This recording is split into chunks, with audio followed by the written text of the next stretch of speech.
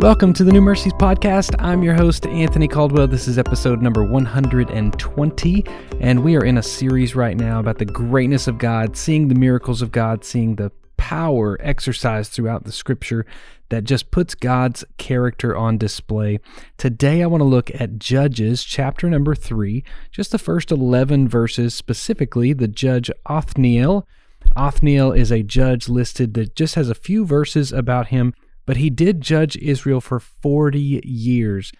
But before we get to Othniel and his story, we see in chapter 3, verse number 1, that what's happened is the people moved into Canaan and they didn't destroy all of the Canaanites. They didn't do what God said to do. God said, take these people out, this is your land. Instead, they instituted what we would call a good neighbor policy.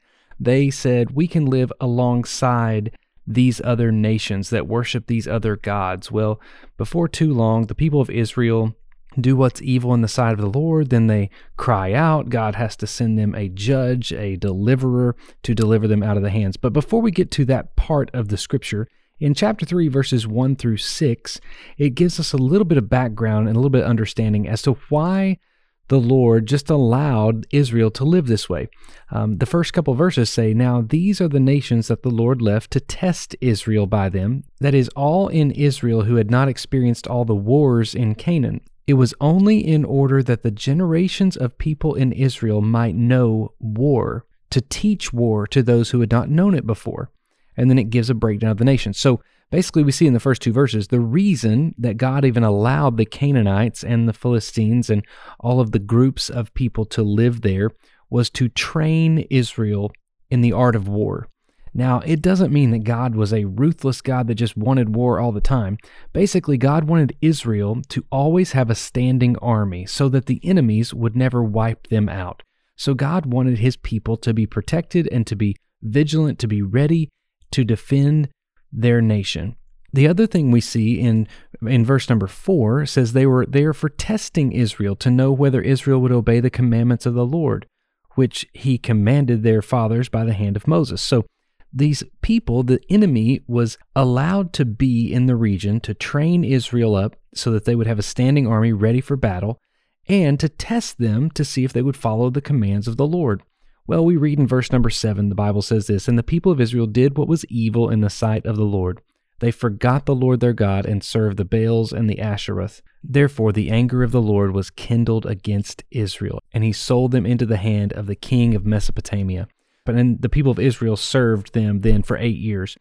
So what happened was, number one, they were still trained in the art of war. They had that training about them. They were ready for battle, but they failed the test on serving other gods. They went and served the other gods because they lived among the people that were experiencing that. You know, I heard as a child that bad company corrupts good character.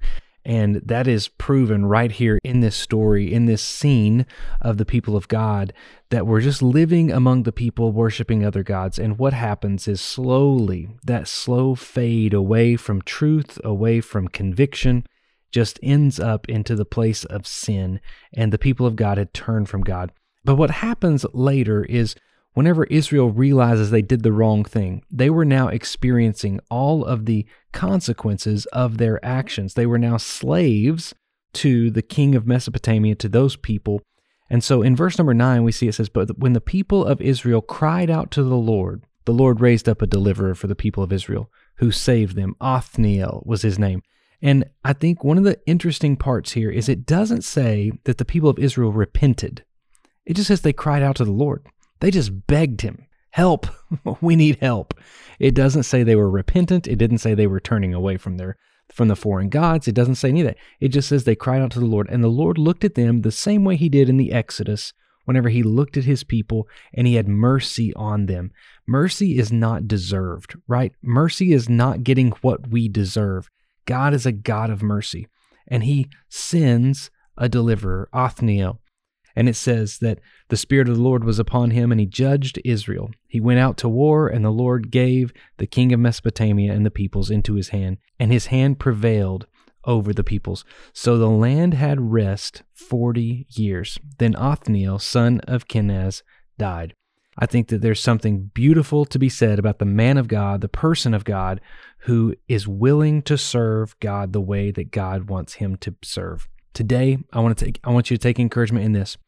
Sometimes the enemy that may be around you is there to train you so that you're always ready for battle, so that you don't get defeated, so that you can't get blindsided, ambushed, and then overtaken. God does not want you overtaken. He wants you to overtake the enemy in this world. So be trained up, be ready. How do you train?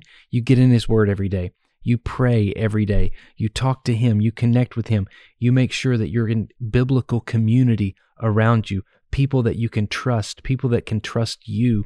Allow that to be a part of your life. That's training in this battleground. And then know that you may have some tests around you. Are you going to follow the gods of this world, or are you going to follow the Lord? The Lord is not going to tempt you with all kinds of sinful acts. He's not going to do that. Now, He may test you, but He's not going to tempt you. You know, as I read through this scripture and I think about where the people of Israel were and how they were living among the enemy and those false gods that were all around, you know, sometimes Satan looks like a lion ready to devour.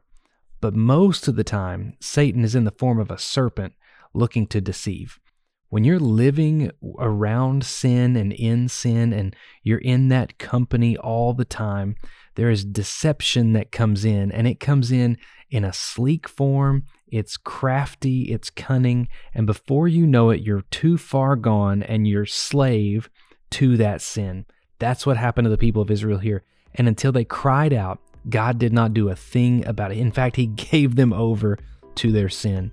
But the story doesn't end there. God will send a deliverer. He has sent us the deliverer, Jesus. We put our faith and trust in Him, connect with Him every single day. Don't know what you're facing today, but I know this: God is strong enough to defeat the enemy that's within your life.